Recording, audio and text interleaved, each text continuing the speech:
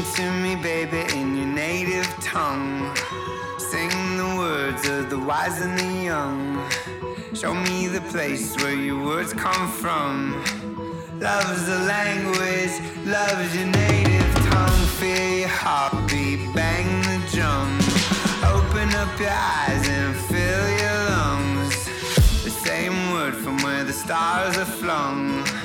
Love's the language, love's your native tongue. My heart is a beating drum. My head in oblivion.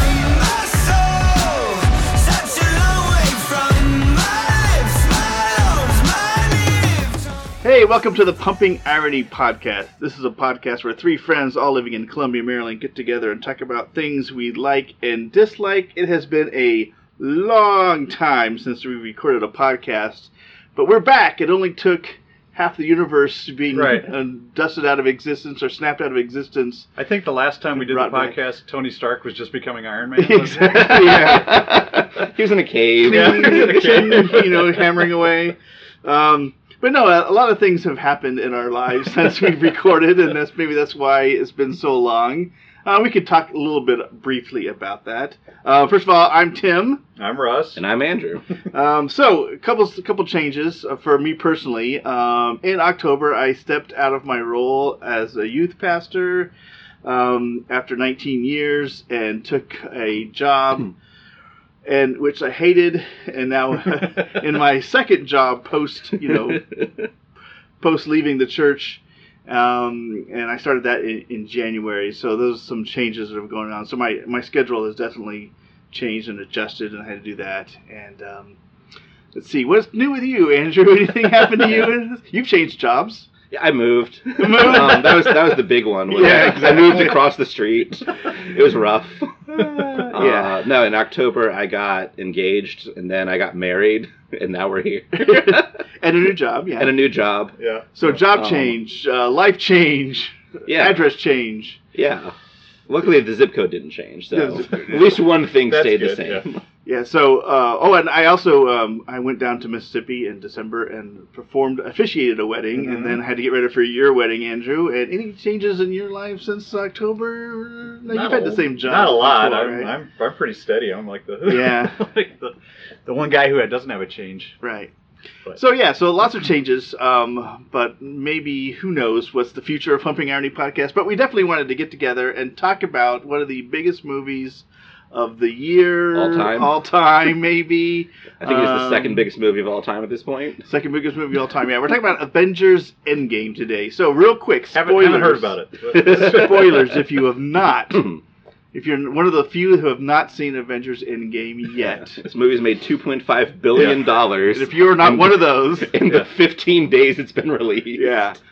You might want to go see it first. You might want to go see it, because we are definitely... I think the director, one of the Russo brothers, said, "Hey, it's fair game to talk about Avengers Endgame and do spoilers and all that. Yeah. Your kind of the window is up for those who want to live spoiler free." Yeah. Oddly enough, that happened the same day that Sony was dropping a trailer that spoiled the end of Endgame. Right, exactly. Yeah. There might have been a connection. There may have been. But it was nice that Tom Holland as Spider-Man popped up and said, "Hey, if you haven't seen Avengers Endgame, do not watch this trailer because you will be spoiled." So at least they give you a little bit of warning. But yeah, we're talking about Avengers Endgame and the culmination with an asterisk of the Infinity Saga, which was 22 films. Yeah. But really, Spider-Man Far From Home is, I think, still connected to that. I think they're saying that that's like the official end. Well, I know they say it's the end of Phase 3. I don't know if that means it's the end of the Infinity Saga. Like, I don't know if all 3 phases are Infinity Saga or if it's all 3 minus 1. Mm-hmm. And Endgame ends the Infinity Saga, but Spider-Man ends Phase 3. I don't know. Yeah. I don't think it really matters. It doesn't really matter. But Avengers Endgame is definitely a culmination of 22 films that started back in 2008 with Iron Man.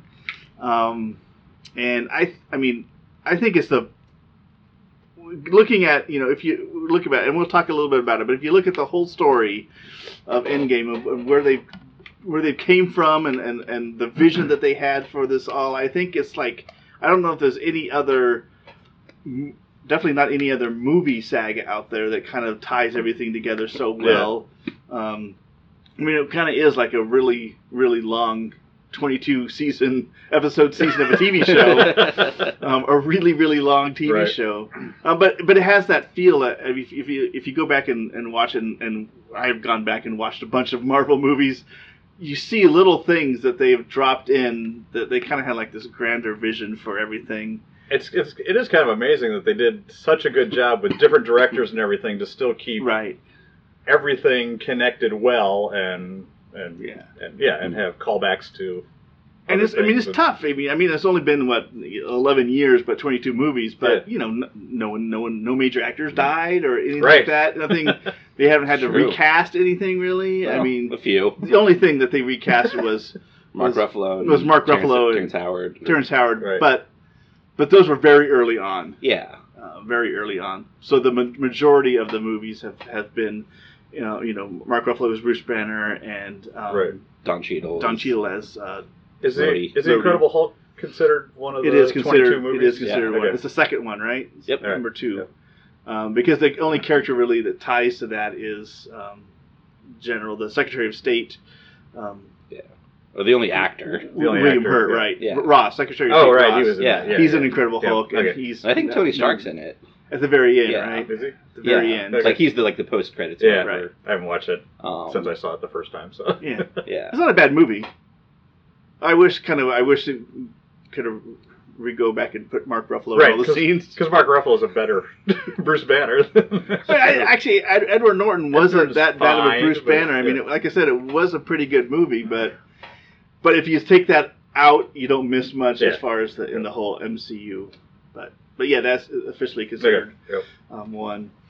So Avengers Endgame, the longest of the movies, 182 minutes, 3 hours 2 minutes, broken up into 3 acts and an epilogue, which I guess the epilogue kind of serves as a post-credit scene. I mean, there's no post-credit scene, but if you think about it, it's a pretty long epilogue. So it's like the Lord of the Rings endings. Yeah, it never ends. Well, it kind of does. You kind of go scene to scene to scene. Right. But yeah, so we got a real quick a short Act 1. I mean, this takes place right after Infinity War. 3 weeks.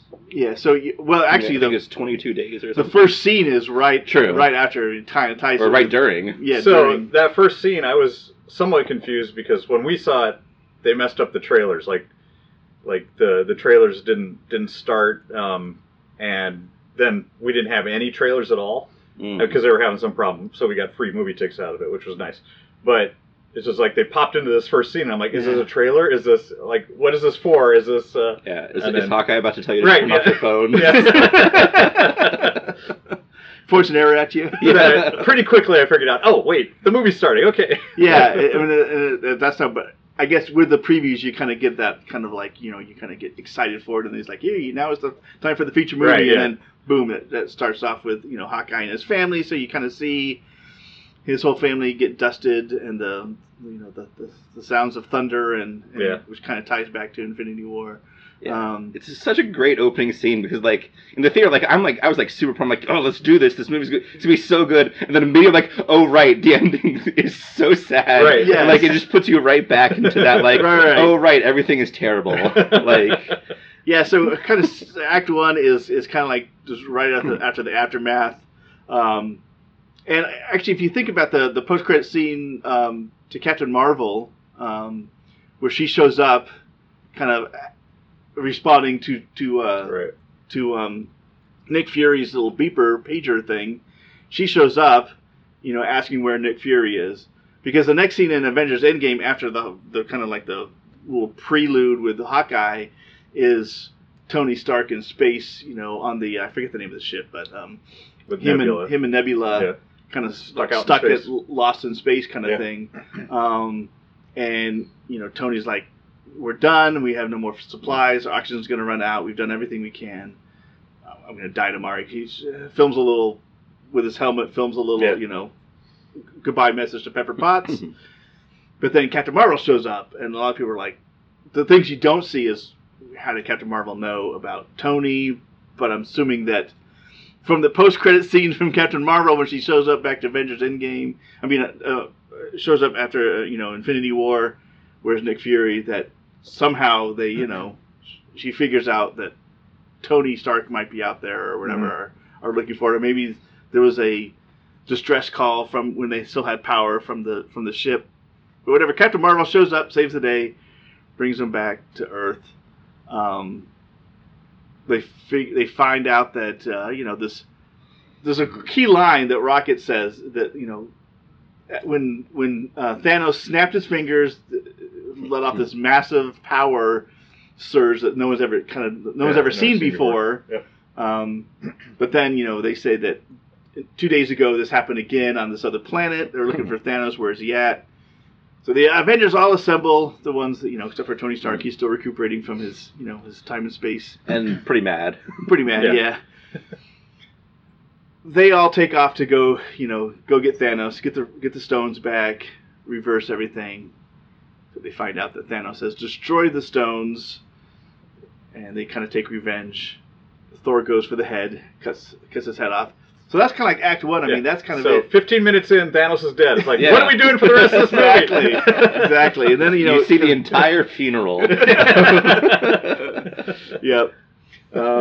But then you get like this fade to black, and then 5 years later. Yeah. So this is a major thing. I mean, they jumped from 2018 to 2023 like that, and we'll talk a little bit about what that means as far as like what that means for the MCU going forward. Everything is now, I guess, 5 years in the future. So you get 5 years later, you get people living in the aftermath of having half the universe wiped out. Captain America runs a support group. Yeah. There's whales back in the Hudson. Whales, yeah. See, everything's great. Yeah, but then people are dating. Yeah, slowly recovering. But you see that there's still that sense of loss, that sense of grief, which I think it was pretty, I think true to life about the grief process. People are grieving 5 years later. There's still grief going on. Things have not gotten back to normal, or to try to put the pieces back. But it's a slow process. And they talk about that, which is pretty good as far as they're actually dealing with grief, and they're actually showing that. Which real quick, this movie does kind of like, it is long, and it doesn't cheat anything. I think it really shows the realities of if half the world kind of disappeared. Right.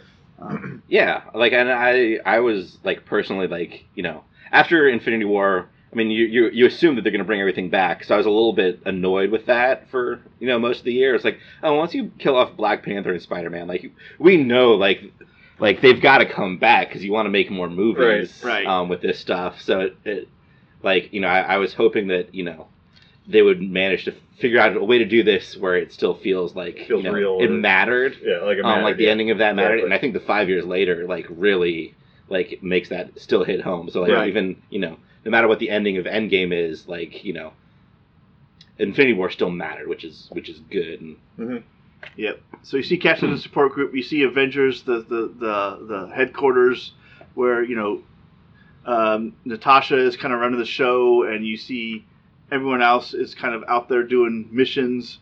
Was it Rocket and Nebula are doing stuff? Captain Marvel is out, she's out doing. She's got other planets to fix and worry about. Which is a really great way to, get rid of Captain Marvel for a while. Right. You almost forget her. She says, "I'm not going to be back for a while." Yeah, and because she's super powerful, so it's Right. It seemed like they were going to have to deal with that somehow, and having hey, there's a bazillion other planets that don't have Avengers on them is a pretty organic way to deal with that. She even says, everything that's happening on Earth is happening in 1,000 other planets. All right, so she's kind of it wasn't just Earth where half the people disappeared. Yeah, so. It's everywhere. And then Rhodey drops us a little bit about about Hawkeye, Cliff Burton, how he's kind of gone off the deep end. Huh? Clint Burton? Cliff? Whatever. Yeah. Burton. Hawkeye. Cliff Ronan. So he's out kind of going off the deep end, just killing bad guys. Killing Yakuza people, yeah. Yeah, killing Mexican cartel members, leaving a pretty bloody scene they talk about. Natasha still wants to find him, though. I mean, there's still, you see that, even that grief thing. I think Scarlett Johansson is just excellent in that scene. where she's just like, trying to put it together, trying to hold it all together, and doesn't know what else to do, so she's just doing the only thing she knows what to do. Yeah. Then Captain America shows up. We're introduced to the hero of the MCU. Like, the biggest hero we've seen out of everything is, little Mr. Whiskers. Right, this rat. Oh, yeah. Yeah, because I think that happens before, right? Oh, yeah, it does happen before. After they kill Thanos, you see New York, you see the thing, and then it switches to San Francisco, where the ex-con van from Ant-Man and the Wasp and all that is stuck in a storage. And if you know, there's a little Easter egg there. If you know the storage unit number is 616. Yeah. Which we'll talk about the multiverse later, but that's kind of an Easter egg because in the multiverse in the comics, our Earth that we know it, I guess, is considered Earth 616. Okay. Yeah. And they talk a little bit about that in the Spider-Man Far From Home new trailer. Mm-hmm. So yeah, you kind of get introduced, a little Easter egg. Yep. Lang is storage unit 616. As we know from Ant-Man and the Wasp, he's trapped in the quantum realm because he went in there and then everyone else got dusted, and after Thanos snapped it, so he pops out after this rat kind of steps on the right button, which it was pretty cool. He pops out. He's like, he doesn't know what the heck's going on. He's like, yep. Where am I? Why is everything in storage? He goes to this big huge monument. Yeah, he's walking through the streets of San Francisco. Everything's kind of trashed. He's like, stops some kid on the way. What the heck happened? He says, what the hell happened? And I like the kid. The kid, because it looks at him like he's still probably like grieving process. Or who knows who this kid lost? Right, he loses his parents. Just that little brief thing. His look on his face is like, don't talk to me about what happened. I'm still processing it. Or the kid might not even understand the question. That's true. If, in 2006, someone asked you, like, what happened, referencing 9/11. Right, yeah, exactly. Like, that's not going to be the first thing you think of. What happened. Like this is just our world. A car backfired on a block away. But this is kind of bigger than they... Cause I was saying, I just, like, pictured, like, who did this kid lose? Yeah. Mm-hmm. That he's like, you're asking me about what happened, and my world's totally upside down now, and he's living in the aftermath of this, and... where streets are cars are junked everywhere. Scott Lang shows up to this, this memorial site that's set up. Which I thought was brilliant. I'm like, of course there'd be memorials to people who are... And I didn't even think about that, before. But. Yeah, kind of think back to the Vietnam, the wall at Vietnam. Yeah. This is even on a grander scale because even more people disappeared. Half the people. He's looking for his daughter. He finds himself on the wall. Yeah. So he's like, what the heck happens? Then he finds his daughter who's, aged 5 years older than when he last saw her. And he's like, I don't know what's going on. And then you kind of like, I guess you see it pieced together because he drives across the country to Avengers, from San Francisco to upstate New York in that van. That's a pretty long trip. And he shows up, to, while Natasha and Captain America are having this conversation, he shows up to Avengers. It's like, hey... Let me in. Remember me from the airport in Berlin? That's a really big guy. Yeah. And so then he talks about time travel, which I guess, this is the Act 2 is kind of like the time heist. Yeah. Is the, the official, I think, title of Act 2 is, again, this time heist, which is the majority, I think, of the movie is Act 2. Because, you get the time heist, you're like, time travel possible. Very funny. They reference every single time travel movie you can think of, including Die Hard. Which, that's not one of them. And so they find Tony Stark. We need to figure this out. Is this possible? He figures it out. So, but you see Tony. He ties it back to Infinity War because in the first scene of Tony Stark in Infinity War, him and Pepper Potts talking about this dream he had where they have a kid named Morgan. Yeah. And then you see it in Endgame that kind of comes true. They have a kid named Morgan, a little girl who's very cute with her little lisp. I found it in the garage. She's with the helmet. So Tony Stark, he's doing pretty good. He's kind of recovered, I guess, mentally from being out in space and trapped in there and thought he was going to die. He and Pepper Potts are good. They have a kid together. They have a life. And then Captain America, Natasha, and Ant-Man show up, and they talk about time travel. Ruin everything. Ruin everything. Because they're like, oh, we need if Tony Stark's not going to help us, we need a bigger brain. And then they go to see Hulk, who's now in this, which in the comic books is Professor Hulk kind of mode, where Bruce Banner and the Hulk are kind of now one fully integrated. And it's awesome. It is awesome. He might be my favorite character in this movie. Right. Yes. Yeah. And so, they like, okay, Hulk, what can we do? He's talking about, time travel. And he's like, who knows? We'll give it a shot, And so then, in between that scene, Tony Stark, he actually figures out time travel. Right, because his brain cannot not figure it out. So. Right. It's a great scene with him and his daughter, even though you see Tony Stark as a great parent. He's like the greatest parent ever.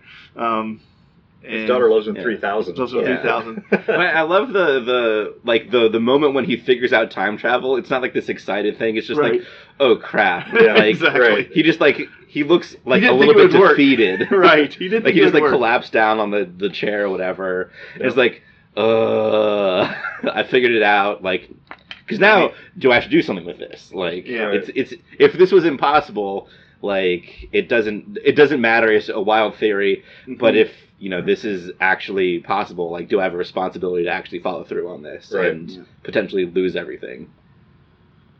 So they go back to Avengers headquarters, and Hulk, and they're trying out their time travel theory with Scott Lang, and they send him back. He comes back as a little kid. He comes back as an old man. He comes back as a baby. They finally figured out, We never find out who peed the pants. Right. We never find out who peed his pants. And then Tony Stark shows up. He's like, yeah, I figured it out. He's got the little GPS, time travel GPS thing. Sure, whatever. Whatever, who cares? Works for me. Yeah. He gives Captain America his shield back, which I guess is now repaired from after Civil War. Did it get broken in Civil War? Yeah. Yeah. And so now, Cap's got his shield back.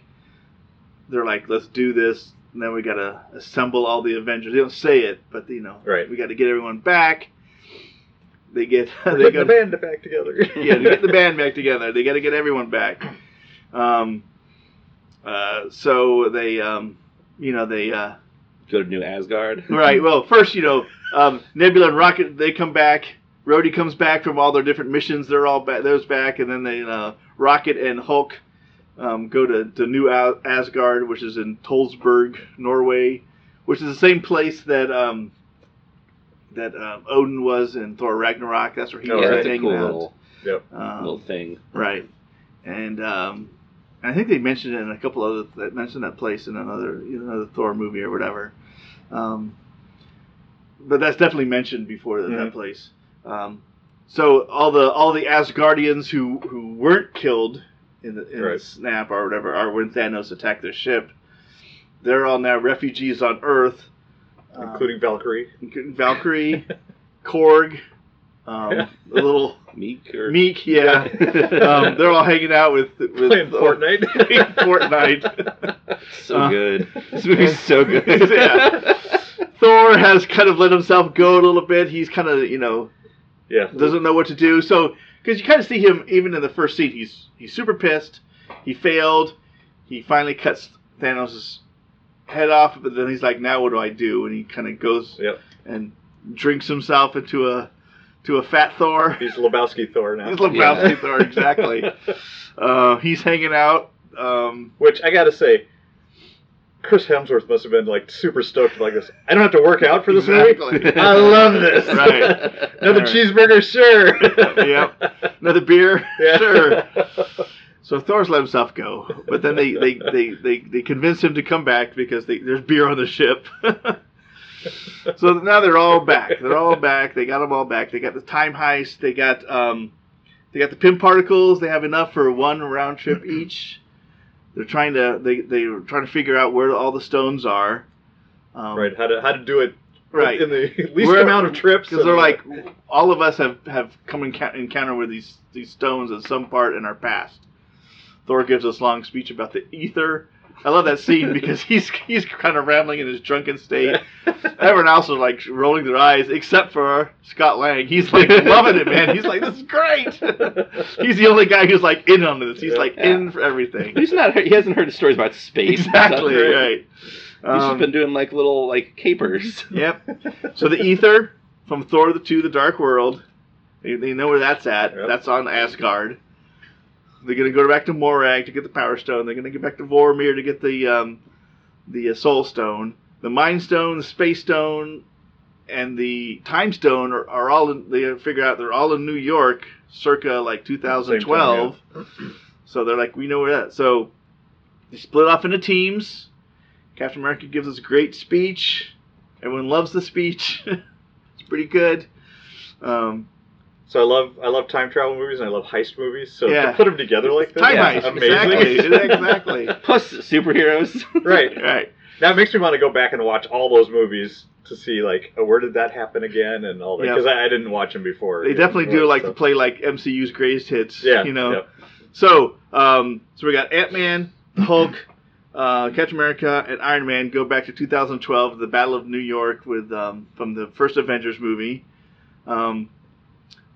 Rhodey and Nebula head to Morag to wait for Peter Quill or whatever to get the Guardians of the Galaxy movie. Galaxy. Yeah. Natasha and Hawkeye go to Vormir to get the Soul Stone. And then Thor and Rocket go to Asgard circa Thor 2 The Dark World was 2013 or something like that. That sounds right. Yeah, so Avengers 2012, Thor 2 The Dark World 2013, Guardians of the Galaxy is 2014. So you got, and then Vormir, I guess they're back still in 2014 also. Yeah, because they just dropped, because it doesn't matter when they go to Vormir, they know where it is. It's in space, it's close enough. They got a spaceship. Yep. So they're all got their missions.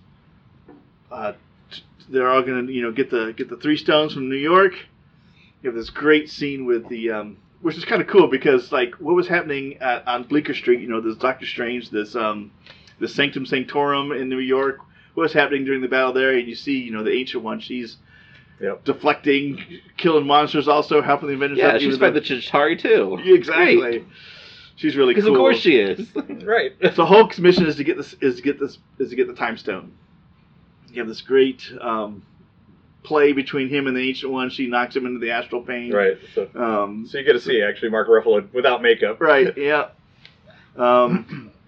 So they have this conversation about the Space Stone, and that's where you kind of get that the concept of time is the stream that the Infinity Stones are kind of like are integral to the space-time continuum. Mm-hmm. And if you remove one, you're going to get these branches split off. Yeah. Split off branches, but Bruce Banner's like, well, if we after all this we go back and replace the stones exactly where we got them, all those branches will be gone away. So that kind of sets up this whole like time differential thing, because during that time, Captain America is going for the Mind Stone, and this is still in Loki's staff. Iron Man and Ant-Man are going for the Tesseract, the Space Stone, which is in the Tesseract at this point. And, I don't want to go through the whole thing, but their mission totally fails. It's so good. Loki, so, Tony Stark's got the Tesseract in the briefcase. He's going to go, and then Bruce Banner, or the Hulk, messes everything up. He had to take the stairs. Right. Would have just let him get in the elevator. Exactly. None of this would happen. You get so then you get your first kind of like branch breaks off because the briefcase pops open, the Tesseract comes out and lands right at Loki's feet. He's in handcuffs, and the thing he's like grabs the Space Stone and disappears. There you go. That's your first branch. Mm-hmm. Your first alternate thing that's happening. Captain America has this great elevator scene when he gets the staff back. Kind of harkens back to Winter Soldier. Yep. But he introduced, the whole... They didn't know it in 2012 that all these guys were Hydra. Right. But then he's like, he's this little hell Hydra. He gets the staff. Oh, that's a great scene. Yeah, which is a fun nod to like Hydra, Captain America in the comics. Right. Yep. It's like a recent storyline. Yeah. But then Captain America encounters his own self, who thinks that Captain America from the future is actually Loki. They have this fight, which is genius because he's just like Loki has just impersonated like Captain America like 10 minutes before that when they're of course just to mess around. So right. Yeah, and it's fun to see like slightly more stick up his butt Steve Rogers, right? 2012, where he loosened up a little bit. I can do this all day. I know. Yeah. So he's like slightly more Boy Scout. Yep. Like. Oh, and then they they're fighting and there's they're kind of like in this this kind of standstill. They got in each other like kind of lock hold and choke hold or whatever. And then future Steve Rogers tells old Steve Rogers, "Bucky's still alive." At this point, he doesn't know. Yeah. That kind of like, what? And then he was able to get the Mind Stone, knock him out. They got the staff. They got one stone. Makes a great comment about his ass. Yep. Yeah. America's ass. At this point we should say Bruce Banner does get the Space Stone because they have the good conversation of the Time Stone. I mean, that Ancient One who could only see she could see the future. She got the Time Stone, but she couldn't see anything past her death, which is in Doctor Strange. So she knows who Doctor Strange is going to be. She knows all this stuff. Right. She knows the potential in Doctor Strange. He's like the best of us, she says. But then Bruce Banner's like, he gave the stone up. And she's like, what? He gave the stone up? And so she's like, okay, so he must have had some kind of plan. So there's no reason for me to fight this. Right. If this is going to save everything. She gives the Time Stone to Bruce Banner. So they got the Time Stone and they got the Mind Stone. They still don't have the Space Stone because right now Loki disappeared. We don't know where it's at. So they're going to go back. They're like, what do we do now? They're improvising. Yep. Ant-Man takes the staff. They're like, we need more Pym particles. So they're like, where would there be Pym particles and the Tesseract in the past somewhere? They go to 1970. They go back to New Jersey. Tony gets the Tesseract, meets his dad. It's a nice little conversation. We get our last Stan Lee cameo. That, we get the Stan Lee cameo. Stan Lee cameo.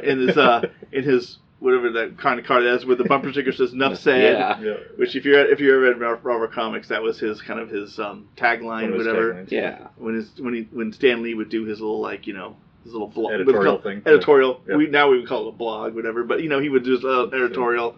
Nuff said. Which I think is confirmed to be the last Stan Lee cameo. Right. Yeah. They de-aged Stan Lee a little bit for that cameo with the technology, which works really good because you see a young Michael Douglas, Hank Pym's still part of S.H.I.E.L.D.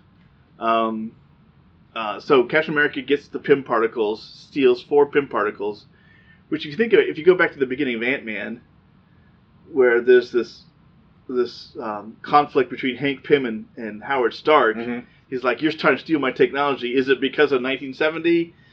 But is that really true? Because that wasn't the past then. Who knows? It's all screwy. Yep. But Captain America gets 2 Pym particles. He sees Peggy Carter, which you get little bits of their relationship throughout. Yeah, you get him staring longingly at the Rocket bunch. Yeah, which he's done that in the past though in other movies. Yeah, though. It's been a bit though. It's been a bit. Yeah. So, but Peggy's always that person. Even like Civil War, that's her funeral. So it's in the recent past. I mean, Peggy Carter was always the one for him. Right. Yeah. And you get Sharon. Yeah. It's kind of weird now if you think about it. Her niece or whatever. He sees Peggy Carter. Tony Stark has a nice conversation with his dad. You get the Jarvis from the TV show, Peggy Carter, who's now canon, I guess. Maybe my favorite cameo in the movie. Right. Because, that short-lived Agent Carter series on TV, which was really good. I think that's the first time anyone from any of the TV shows have shown up in a movie. Yeah, exactly. Yep. So he's now, I guess, canon in the MCU, he's movie canon. We get a different Howard Stark from the TV show, but we get the same Jarvis. That's true. Yep. Looks older. Yeah. He did in the TV show. Yeah, he's aged up a little. He's aged up a little bit. Yeah. Yeah, it's a good bit later. Yeah. So in the meantime, while all that's happening in 2012, 2013, Thor and Rocket. Thor has a little panic attack. Yeah. He sees his mom, who dies that day in Thor 2: The Dark World, which is the most, I guess, one of the movies I've seen the least of in the MCU. Yeah, this totally makes me want to go back and watch it. Right. It's not the greatest movie, but now they're seeing it's not terrible either. But it's, I don't think any of the Marvel movies are terrible. It's not terrible, but it's lesser quality than the other MCU movies. Sure.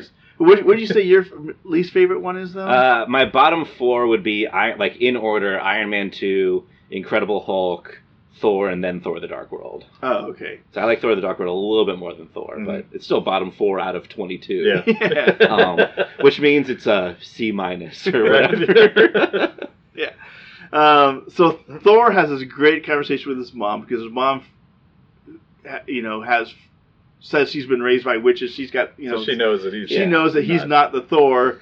Also, she can see him. Right. Yeah. And he's put on a bit of weight. Yeah. Well, and has longer hair and a bigger beard than he did 5 minutes ago. Yeah. Something's clearly off. But she's got a great line. She's like, "You're not the Thor I know. The future hasn't been too kind to you." He's like, "I'm not from the future. I didn't say I was from the future." She's like, "I was raised by witches. I see with more than eyes." And he's like, "I'm totally from the future." He's great. Yeah. Chris Hemsworth he's so good in this. So one thing I love that they did not do in this movie, and I love that they didn't, was like a Thor training, like getting him back in shape after this, when he's like, I am worthy, and then he's got to get back in shape. No, he stays Fat Thor. It's awesome. I was having just the point where he calls down lightning and puts on the armor or whatever, him to also just get ripped at the same time. And finally he's had the power. He's a god. He has the power to do it. Whenever he felt like it. I agree. I loved that. And then he just runs into battle it's just like, 'cause he's Thor. Who cares? Yeah, who cares? He can still fly even though he's fat. And now fat guys can play Thor for cosplay. Exactly. So Thor has this great conversation with his mom. She kind of tells him, stop being who everyone thinks you should be and be who you're supposed to be, or be the man that you want to be, or whatever. Kind of gives him a little bit of an attitude adjustment. Yeah. Because he's been kind of wallowing in this pity because he's like, I failed the Asgardian people. I'm now the king of Asgard, and I failed them. Half of them are dead. He's still going back to even the Infinity War type thing, and goes back to even Thor Ragnarok. He let Asgard get destroyed. Now the Asgardians are now on the ship, the last of them. There's that ramification, I've destroyed Asgard, but Heimdall says, no, we're Asgard. His dad tells him that, kind of confirms, but he's still. Yeah, and then half of them die. And then half of them die. So and then half of them die again. Exactly. So Thor's messed up psychologically. And so you kind of see that play out, and so then I guess his mom kind of snaps him back into you still have potential. You still can do good things. And then he gets the hammer back, because future Thor, the hammer is destroyed by Hela in Thor Ragnarok. He finds out he's still worthy. So Rocket's got the ether from Jane, which I totally, when I watched this movie, I'm like, I totally forgot that was where they got the Reality Stone, was from this ether that was inside her as this red goop or whatever, red angry sludge, I think they call it. So their mission succeeds. They have the ether. Thor's got this new purpose. They got the hammer back. Their mission's done. Yep. Morag, if you go to Morag, they show Peter Quill from Guardians of the Galaxy. I love it because they show him. He's got the headphones on. You hear the music, and then you see him from Rhodey and Nebula's position. He's like, so he's an idiot. Goof dancing. You can't hear the music. Exactly. He's singing off tune, kind of thing, off key. Yeah. So they knock him out pretty easily. Mm-hmm. They get the Power Stone, which is great. Nebula just reaches in. They have a great Indiana Jones movement. They open this door. He's like, "Hey, you can't just walk into this trap thing," have you seen any movies? She's like, no. And so she just walks in. She gets the Power Stone, and then so they got it. But then you see this kind of switches because she mentions the Future Nebula mentions let's get the stone. We're not the only ones in 2014 looking for Infinity Stones. And Rhodey's like, who else is looking for things? And she's like, my sister, me, Thanos. They're all still at this point. No one has any Infinity Stone. Thanos doesn't have any Infinity Stones back in 2014. So then you switch to Thanos' ship. 2014 Thanos, Nebula, and Gamora are fighting some kind of battle. And then you see, 2014 Nebula had this weird kind of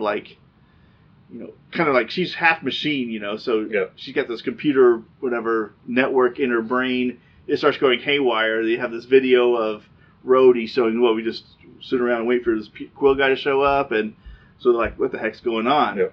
Who is this? What is this? What is this of? Because you hear a conversation of Nebula. You don't see her, but you hear her saying, I'm not the only one looking for Infinity Stones. So that gets the whole concept of Thanos. How is Thanos going to reappear in this movie? Right. Last time we saw him, he's got his head chopped off. So Thanos shows up, 2014 Thanos, with this cool double-bladed sword, his armor. He's still, because in Infinity War, you see in the first part you see him in his armor, but once he starts getting the Infinity Stones, he kind of sheds his armor, and he's not still the. Yeah, he's got the Power Stone. What does he need armor for? Right, exactly. So you still kind of see that young, battle. His first time you see him now, he's got blood on his sword. He's wiping blood off his sword. He's still out there conquering planets and killing half the people and all that. And so they figure out, there's something going on. There's another Nebula. There's other person sharing your network. It's not the same Nebula. It's a future Nebula. They find out, I got the Infinity Stones. Right, it all worked. It all worked. And so then they're like, well, let's set a trap now. Let's find this other Nebula. But then you switch back to Rhodey and Nebula. They have the Power Stone. They're like, let's coordinate, let's go back. Rhodey disappears into the, the quantum realm. Before she can do that, her wires get crossed and she falls down. And then you get this, she gets captured by Thanos. And then you're like, all right, so then the past Nebula is going to impersonate future Nebula, do this mission, become infiltrate this whole thing. Then you go to Vormir in 2014. They meet the Red Skull. He says, Clint, son of Edith, or Natasha's daughter of Ivan. You get her dad's name. Yeah. She didn't know who her dad was. Mm-hmm. So maybe he's just lying. Who knows? He just said a name. Yeah. That's not great proof. Right. But then even in that, she is a son of Ivan, but he's a daughter of Edith. But even that, I was listening to this other podcast of, in the comics, Hawkeye is definitely closer to his mom. I guess his dad abused him and things like that. So you kind of get that. Who's he's closest to? Yeah. Close to his mom. That way he's son of Edith, So all of that is just like this little Easter eggs, dropped in there that, they know what they're doing. They're connecting it to the broader MCU comics even. They have this battle. Who's going to sacrifice himself for the Soul Stone? Clint's like, hey, tell my family I love them, but I've done some really terrible things. I don't deserve to live anymore, kind of thing. Natasha's like, I've been waiting 5 years kind of to fix all this. Let me do it. They get this big battle, fight each other, And since Natasha's actually the better fighter, she wins. She does win. Right. She's sneakier. Yeah. She's very sneakier, yeah. So she sacrifices herself. There's a key thing that I think the Red Skull, because people are like, we'll talk a little bit about that in the epilogue, but he says this is an everlasting exchange, a soul for a soul, an everlasting exchange, because she sacrifices herself. She's not coming back. She sacrificed herself. She's dead. He gets the Soul Stone. I love that he wakes up, in that little pool or whatever, and they all kind of get back. They all have the stones, all Infinity Stones. They're now back. And I don't know, except for her, except for Natasha, right? And they have the scene where they're all kind of grieving now. Another grief, another loss. They're like, why don't you just go back and get her again, you know? And they're like, you can't, you know, she's gone. She's not, you know, she's not mostly gone or whatever. Right. She's not mostly dead. She's dead. Yeah. So, but now it's like, I guess is that the end of Act 2, I guess, where they all come back and get the Infinity Stones? And I don't know where you say that Act 1, Act 2, Act 3 break happens, but... Yeah, either there or when, like, they, you know, snap or whatever. But it's, you know, somewhere in that 5 minutes. Yeah. So, you know, that's kind of like the time heist is over. I would say that. I mean, that's like the end of Act 2. They're all fair. Back. They got all the stones. Nebula's there. Past Nebula's there. They get the stones. They put it in an Iron Man gauntlet, I guess. He builds a gauntlet to hold them all. You have this conversation, who's gonna wield it? Thor's like, you know, I need to do this. I need to, you know, I failed. I need to do this. And he's like, Bruce is like, you know what? I'm the strong. He goes back to who's the strongest Avenger. That's like from Ragnarok. Or is it from Ragnarok, or is it even from Age of Ultron when they're all sitting around talking about who's the strongest or whatever? I don't know. You know, but there's been conversations about who's the strongest Avenger. Hulk's like, most of his radiation is gamma. Let me do this. Yeah. He puts the gauntlet on. You see him, you know, it affect him. He's not as strong as Thanos. He snaps, and then you kind of see, does it work? You see birds chirping. You see Clint's wife calling him. Right. So it's like, yeah, because they're like, you know, get everyone back. Don't change anything else. Let's get everyone back. Yeah, it does always bug me. It's like, so either she got reappeared with her phone, or her phone's just been like, you know, he kept the service for 5 years, and, you know, didn't delete her contacts. Right. But, like, because immediately, within a minute, she's calling Clint. Yeah. Right. Yeah.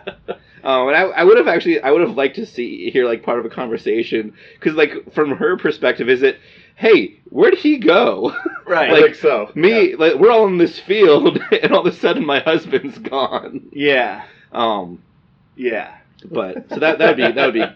But hey, we got 3 hours and 2 minutes. Right. You know. Right. We got to move. But on. It's like, you know, how do we show that it worked? People are back. Yeah. People are back. Yeah. It's a good shorthand. And then you see the birds chirping, and then you see, like, you know, Hulk on the ground. He's like looking up, and then you see these missiles, because at the same time, Nebula goes and brings Thanos' ship from 2014, because I guess he's got Pym particles or whatever. Mm-hmm.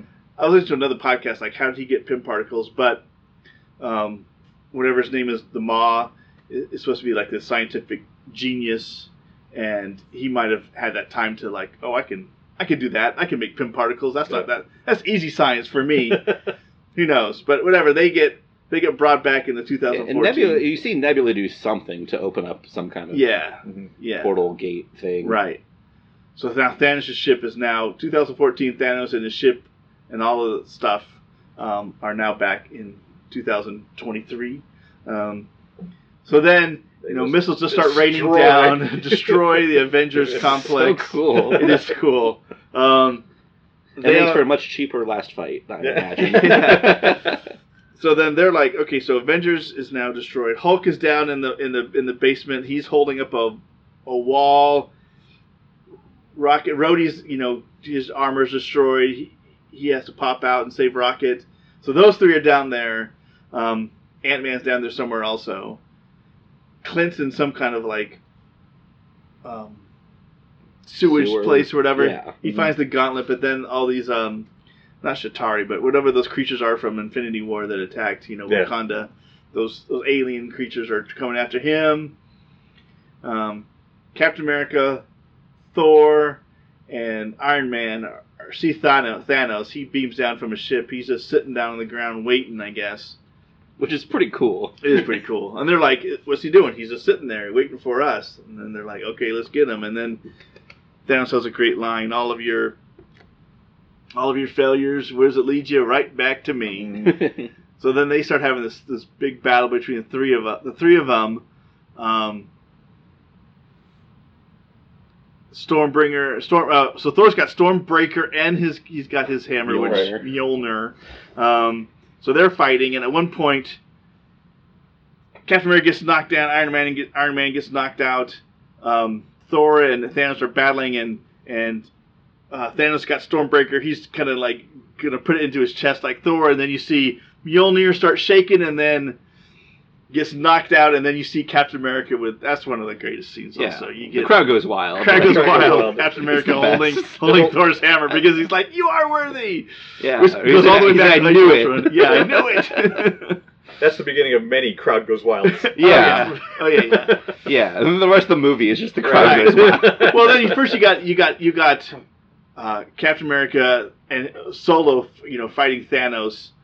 The hammer gets knocked away. Captain America's shield gets totally broken up. Thor's kind of had him on it, on the ground. Right. He's like, all my battles, all my conquests has never been personal. But he's like, I'm gonna make this personal. I'm gonna destroy your planet. And I'm gonna enjoy doing it. And you see his army just, from his ship, start coming down to Earth. You see, Ebony Maw, and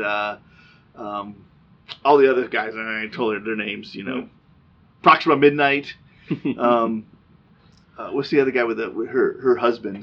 That's kind of confirmed. Yeah, all those really cool in-depth characters we have from Infinity War. Yeah.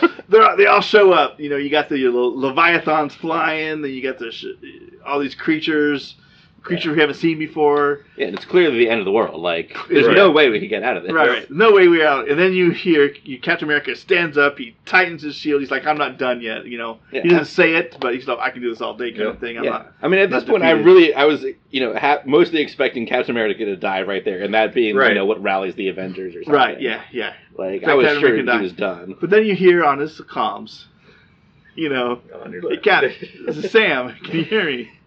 Yeah. He's like, oh, that's the first thing. Like, oh, Sam got dusted. So then we hear him, and he's like, on your left, you see this portal open up. Which is what Steve kept telling him in Winter Soldier when they're running through DC or whatever. Always on your left, and always bugs Sam. Yeah, exactly. So it's so good. It is. There's so many things that they tie back. So then you see T'Challa, you see Shuri. Koye, they come walking out, and it looks like from the background that all of these people have been amassed under Wakanda, I guess, because in the background they're definitely all coming from Wakanda. Mm-hmm. So Doctor Strange and his little portals. Yep. You see them come out. You see Falcon fly through. You see Drax and the rest of the Guardians. And the rest of the Guardians of the Galaxy, and then you see Spider-Man come in. Yeah, and then the crowd goes wild again. Exactly. Everyone goes wild. You see all these characters that we lost all pop up. Doctor Strange comes through. Valkyrie and all of the Asgardians pop in. They're all back. Yeah, and Valkyrie's on a Pegasus. Valkyrie's on a Pegasus. And so they all come in. You see Pepper Potts now. She's in armor. Armor that was, you saw the first scene of Tony Stark when he's in the 5 years in the future. Yeah, Wasp comes in. Wasp and Howard the Duck. He shows up. Have you seen him? Like, did you? I didn't see him when I still haven't found him yet. Yeah. I mean, I've seen the movie 3 times. I was like looking, but it's so quick. Right. Like I couldn't see him. I've only seen him in the still shot. So. Bucky's back. Mm-hmm. Groot's back. Everyone's back. And then you see Ant-Man pop up as Giant Man. He's got Rhodey and some cool new armor. Rocket's there. And everyone's back. And they're like, all right. And then, Doctor Strange talks to Wong. He's like, is that everybody? He's like, what, you wanted more? Because you got all of the Wakandans. Yeah. They're all there. And you got this, it's like massive. Scarlet Witch is back, She's back. Everyone's back. They're all ready to go. And then they have this massive, and then you get the line that everyone's been waiting for. Yeah, 22 movie. Captain America. He's like, Avengers, assemble. And then the crowd goes wild again.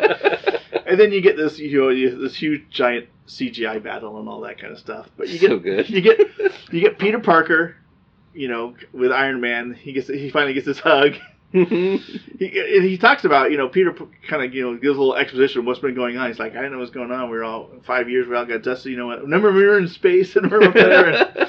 he's just like so excited, and Doctor Strange there, and he's like, it's been 5 years, we got to go back, and he does this little whine, and then like Iron Man hugs him. Speechless. Right, and then he just hugs him, and he's like, oh, this is nice. It's a great line. It's so good. This movie's so good. It's so good. And so then you see this battle, and then like the time machine's been destroyed. They gotta. How are they going to get the gems, the stones back? And then they find the van's still there with the time machine in the bag. It's in the middle of the battle though, so now it's like, okay, we need to get the Infinity Gauntlet to Ant-Man and the Wasp. They're in the van. We gotta get it back to return all these stones. They don't have to defeat Thanos. And this return all the stones. I think everything would be good. Right. Yeah, except from the giant battle. Right, except for the giant. But then you get you get them trying to get the kind of past the. Yeah, it's a football now. They're trying to get the football there. Yeah. They're all battling. They finally get to the time machine, but then Thanos destroys the van with his sword. And then he meets... You mean his helicopter blade? His helicopter blade, yeah. It's so huge. But then he meets Wanda Maximoff, and she's like pissed. Mm-hmm. You killed Vision. You took everything from me. He's like, I don't even know who you are. She's like, you will. So she actually... Yeah. She's the only one, I think, really who has him on the ropes. Yeah. She can destroy him, but then he's like, rain fire, this kind of like this contingency where his ship from space just starts shooting lasers or whatever, destroying indiscriminately destroying anything that it can, anything, including their own forces. Yeah, probably more of his own forces than Avengers. Right, exactly. But then you see the guns stop firing at the ground, and they start. They turn their attention to something in the air. They start shooting, and then. And Iron Man's like, Friday, what's going on? And she's like, something just entered the upper atmosphere. Then you see this big glowing thing come, and this Captain Marvel, she just goes right through the ship. So then Thanos' ship is gone. He's like, oh crap, what do I do now? And then they start battling Thanos. But he ultimately gets the gauntlet. Yep. And he gets it on, and Captain Marvel has him. She's not letting him snap. But then in the battle, he tries to headbutt her. It doesn't work. The only thing that works is, he grabs the Power Stone out of the gauntlet, knocks her out. He's got the gauntlet. But then Iron Man comes and they wrestle. But then he knocks Iron Man away. He's got the gauntlet. He snaps, which is, I guess, the second snap, because Hulk snapped. First he says, I am inevitable. I am inevitable. He snaps, nothing happens. He turns the gauntlet over. All the stones are gone. And then you see Iron Man. All the stones, his nano armor or whatever, they kind of incorporate all the stones into him. And he's like, I am Iron Man. And he does a snap. So that's the third snap. So, 3 snaps. Yep. And then Beetlejuice appears. 3 snaps in Z formation. I think I did see him in the background. Yeah, he's probably there. And so then all of Thanos' forces start dusting away. It's so satisfying. It is. Thanos sits down, and it's like the final dust, and you're like, oh, it's so satisfying because it's slow. It's really slow, It's very dramatic. You get to watch him watching everything else he's worked for his entire life just turn to dust. Right. Yep. Who knows what's going through his mind at that time? Yeah, so for a moment I thought, Thanos isn't going to disappear. It's going to be everybody else. And then, I don't know, but yeah. But no, it's so satisfying. Yeah. Well, even kind of harkens back to the first speech in Infinity War when he's with Thor. When he's with Thor, he's like failure. It's hard to swallow. Or I forget none of the lines, but he's talking about now how failure. It's like, hey buddy, sorry, someone's got to fail. But then that finally happens to Thanos. Yeah. Probably the first time in his life maybe he's failed. Yeah. Could be. Yeah. So you see him dust away, but then you see that the toll that it took for Tony Stark to snap everyone away, and you get probably the saddest moment in any movie. Tony Stark kind of says his last. You see Rhodey there.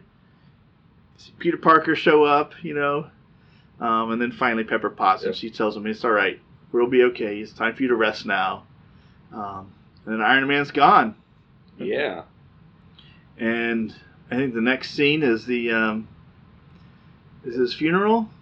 Is that the next scene? Yeah, I think the final scene. Yeah, so that'd be the epilogue, right? That's the start of the epilogue. Yeah, they've won. You know, everyone's won. Everything's right now. We should mention that during this whole battle, Peter Quill sees Gamora. Oh yeah. And he's like, I thought I lost you. And he's like, tries to, because last time he saw her, they were all, right. They were from the same time. Yeah, from the same time. But they had good feelings towards each other, And he tries to touch her or something like that. And she's like, "Don't touch me!" And she, knees him in his groin. So that's like, it's not the same Gamora, but she's still there at the final battle. You still see her in another scene, but then she disappears. The next scene is Tony Stark's funeral. You hear him talking. I guess before the funeral, you hear him talking about what's going to happen. He's a final message, I guess, to his daughter, just in case he doesn't make it. And his final, is, hey, it might work, it might not. That's the hero gig. I don't know what's going to happen, type of thing. So it's a recording that Tony made for his daughter, and then they all kind of walk out, lay a wreath with the very first arc reactor that he made. The proof that Tony. That's from Iron Man, the first Iron Man. Proof that Tony Stark has a heart that Pepper Potts made for him back then when she was just his assistant. But it's just kind of like, it's like, okay, so we've had a journey through all these movies. Yeah. He kind of, from the very first Iron Man, 2008, which started everything, you have this callback to that very first movie. And then you kind of see everybody. They have everybody. The camera movements. Except for Gamora. You see all the Guardians there, except for Gamora. You see Peter Parker and Aunt May. You see what's left of the Avengers, Wanda and Bucky and Hawkeye, and they're all there. Kid from Iron Man 3. Kid from Iron Man 3. There's some people you don't know who they are, but they actually do. Even Secretary of State Ross is there. Yeah. Carol Danvers, and then the final one is you kind of see is Nick Fury's back. They lay the rest, and you have this. I guess the epilogue. The very first epilogue scene is Hawkeye and Wanda talking about, I hope she knows, and they're like, yeah, they both know, because he lost Natasha, she lost Vision. You kind of see Peter Parker back at school. He meets up with Ned because 5 years have passed, but not for him. Right. He's only been gone for whatever. 5 years have passed. So I guess we're going to see more of that. So both Ned and Peter Parker got dusted, obviously, because otherwise why would Ned still be in high school? So. He's waiting for Peter. Yeah. I'm not graduating till Peter comes back. No, he's just been copying off of Peter's stuff. So he's been failing classes left and right. It's no to cheat off anymore. Right. Yeah. So they're back, and they're like, you kind of see it, because if you think about it, they're like, we don't know any of these people. Yeah. There's this high school full of people that we don't know, because they were all 5 years younger. Although there must be half of the class got dusted also, so would they come back to the high school? Who knows? Who knows? You see Scott Lang and Hope Van Dyne and then old Cassie. They're together. I'm trying to remember who else kind of we see kind of picking up the pieces. And then it switches like, okay, so we still have this mission. You get the really good scene with Happy and Morgan. That also references the first Iron Man, where he's talking about your dad loved cheeseburgers. Yeah, give you all the cheeseburgers you want. Yeah. Which is great. It's a great scene. It is great, and it is nice and fitting that it's Jon Favreau there, who directed the first Iron Man, who pushed like crazy to get Robert Downey Jr. cast as Iron Man against Marvel's wishes at the time, because it was too risky a move.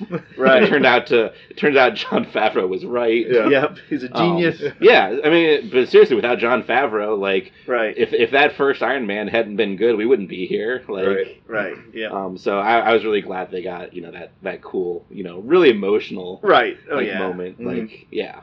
Yeah. so you get all these scenes of people kind of like picking up the pieces and kind of going on. You see Thor, gives the rule of the Asgardians over to Valkyrie. He's like, you know what, I'm not fit to be a king. That's not who I'm supposed to be anymore. And she's probably been doing it for the last 5 years anyway. Right. Yeah, exactly. She's been everything but name. Yeah, exactly. She's been leading them, and she's like, I'm going to make some changes, like I expect you to. And so he's like, what's next for you? He's like, I don't have any path, but I do have a ride. And then you see him, rocket. So he takes off with the Asgardians of the Galaxy. Asgardians of the Galaxy. You have this great scene with him and Peter Quill. He's like, we all know who's charged. He's like, I am. He's like, yes, you are. Of course you're in charge. This is a great scene. It's so good. Because I've heard that like Chris Hemsworth is not done playing Thor. I think he wants to do more movies. Because I think this is all I think Robert Downey Jr. is like, I'm done. I'm done playing Iron Man. I think Chris Evans is like, I'm done as Captain America. But you got this final mission already. So the Infinity Stones still have to go back to where they came from. And so does Mjolnir. Yeah, from 2013. Got to return everything the way it was. So there's no other branch timelines or whatever. Because right now we only have one, and that's Loki and the Tesseract somewhere. So I guess there's 2 Power Stones now. I guess in the whatever, or that's just another timeline, whatever. Yeah, I don't know. Who knows? How it works. So he's like, there's Bucky. As long as they got brought back to the same time in 2012 after they catch Loki, it would all work, I guess. Right. Or is he returning it to 1970? Well, no, because he's going to return he's going to return the Power Stone that he had to 1970, which would mean the Power Stone from 1970 would go and follow the same path up to 2012. So then they have to catch Loki at some point and bring the Tesseract back to 2012. I guess, right? Yeah. It's good. We'll talk a little bit of that in a little bit. Yeah. So he mission. So you got Bucky, Rhodey. No, not Bucky. Sam. Sam's like, hey, I should be doing what doing Captain America. No, I'll take care of this. Or do you want me to go with you? He's like, no, I think I got this one. Even get a call back from the first Captain America when Steve says to Bucky, he's like, hey, don't do anything stupid until I get back. He's like, how can I? You're taking all the stupid with you. Which is, they said, the reverse thing in the first Captain America. Which, if you think about it, they've been friends forever. They're both, from the past. Right. Yeah, they've both been friends for 80 years. Yeah, exactly. So, well, they were enemies for a while, but, you understand. Yeah, except for that 6 months or whatever. So Steve's like, he's got the hammer, he's got the suitcase full of all of the Infinity Stones, and they're like, how long is this going to take? And Bruce Banner's like, for him, as long as it takes. For us, 5 seconds. About 5 seconds. So then, he disappears, and then they're like, count down 5, 4, 3, 2, 1, and then, where's Steve Rogers? He's like, where is he at? He's like, he just blew right past, his, I forget what he said, his portal or whatever, his point or whatever, he's supposed to be back. And Sam's like, find him, and then Bucky's like, hey, Sam, and then there's this lone figure sitting on the bench. You think it's Clint Eastwood, but no, it's Steve Rogers as an old man. Yep. And he's like, you know what? I got my mission done. I thought about it. He's like, you know what? I'm gonna get some of that life that Tony Stark was always telling me to get. Get a life and stuff like that. And you see him with a wedding ring on. Sam's like, you want me to tell me about her? He's like, nope, I'm not going to do that. He gives the shield to Sam. I guess he's the new Captain America. Did he give it to Bucky? I don't know. Bucky's actually got a super soldier serum in him or whatever the Russian version of the super soldier serum. Yeah, but in the comics, when Steve Rogers gets too old, he gives the shield to Bucky, or to Sam. Yeah, so there's a little comic thing, but... So I have heard the theory that Sam, because Cap knew that they'd both be there, so offhanded dumb fan theory that he just decided whoever walked up first was going to get the shield. Well, the thing is and we'll talk a little bit about time travel a little bit, but so you see the next scene is that you see Steve Rogers. I guess the final scene in the movie, Steve Rogers is back in 1940 40s, I guess probably post World War II, post everything, after defeat of Hydra, and he's slow dancing with Peggy in her apartment to the same music that he was playing on in his stereo from Winter Soldier when Nick Fury showed up in his apartment, and she's like, you left your music on, it's really loud, and that same song is playing in both those scenes. So that's another callback. I think I forget the name of the song. It's like a long, long time ago or something like that. That's the name of the song that's playing. It's like a jazz great from 1945 or whatever. So you see Captain America, Steve Rogers, and Peggy. He's got his girl. Yep. She's always been the one for him, and that's how the movie ends. But that really leaves a lot of questions about time travel. Right. Like, even if Steve Rogers, I guess he's lived 70 years or 70 plus years since then. He goes back to 1945 and lives another 70 years, but for a long time he was frozen in ice. But or do we know? I mean, I don't know if we know he went back to 1945, or that's true. Did he go back to 70 or whatever, and just decide to pop over there after the time stone, or the space stone? But if the last scene, if you think about it, if he goes back to whatever 1945 and Peggy, and then he lives his whole life, and then he shows up again as an old man. Still, why is he so old? Because I was listening to it on the podcast. Like, the super soldier serum was supposed to give him really long life, But should he be that old in 2023 unless he's lived a really long time and he's been doing other stuff, Yeah. Who knows? Because if he did go back and live his life, then there's actually two Steve Rogers at the same time. Yes. Just there are. Different whatever. Yeah. But to go that theory about maybe he's been off doing other stuff and he's just really old, and then finally just time jumps back to this time, because by that time he's got in the future, who knows, whatever, and has figured out, I'll go back to this other, I guess this other multiverse, right? Would it be, or is it? I don't know. But think about it. So he goes back to 1945, and at this point Bucky's still alive. And he knows where he's at. He knows he's being tortured by Russians or whatever. All this. He knows all of this stuff, and he kind of lets it happen. He knows the future kind of thing, but he doesn't do anything. Or does he? Maybe he saves Bucky. Or does he? Because if him going back there, does that now create another split? Another split in the time, whatever, in the multiverse. I mean, I think probably, but yeah. So at this point, if you think about that, there could be two different separate ones, and what does this all mean? And because time travel is kind of screwy. Yeah, I mean, because also in 2014, Nebula's dead, like Gamora's gone, right? Like, so no matter what, like they mess with time, because right. It's not like Nebula and Thanos went back to 2014. So there's a timeline where Thanos never collected the Infinity Stones. Yes. Right. Yeah. So that's a new timeline. So Thanos never collects the Infinity Stones, and he never survives past 2014. Yeah. And so that's a different time zone. Because in 2014, even though Thanos just got brought to the future, nothing else about 2014 changed. None of the stuff that he destroyed with the Infinity Stones is destroyed. Xandar is still around. Mm-hmm. The Collector's still collecting. Exactly. All that stuff that happened because of his Infinity Stones. Right. None of that from that time forward in that time.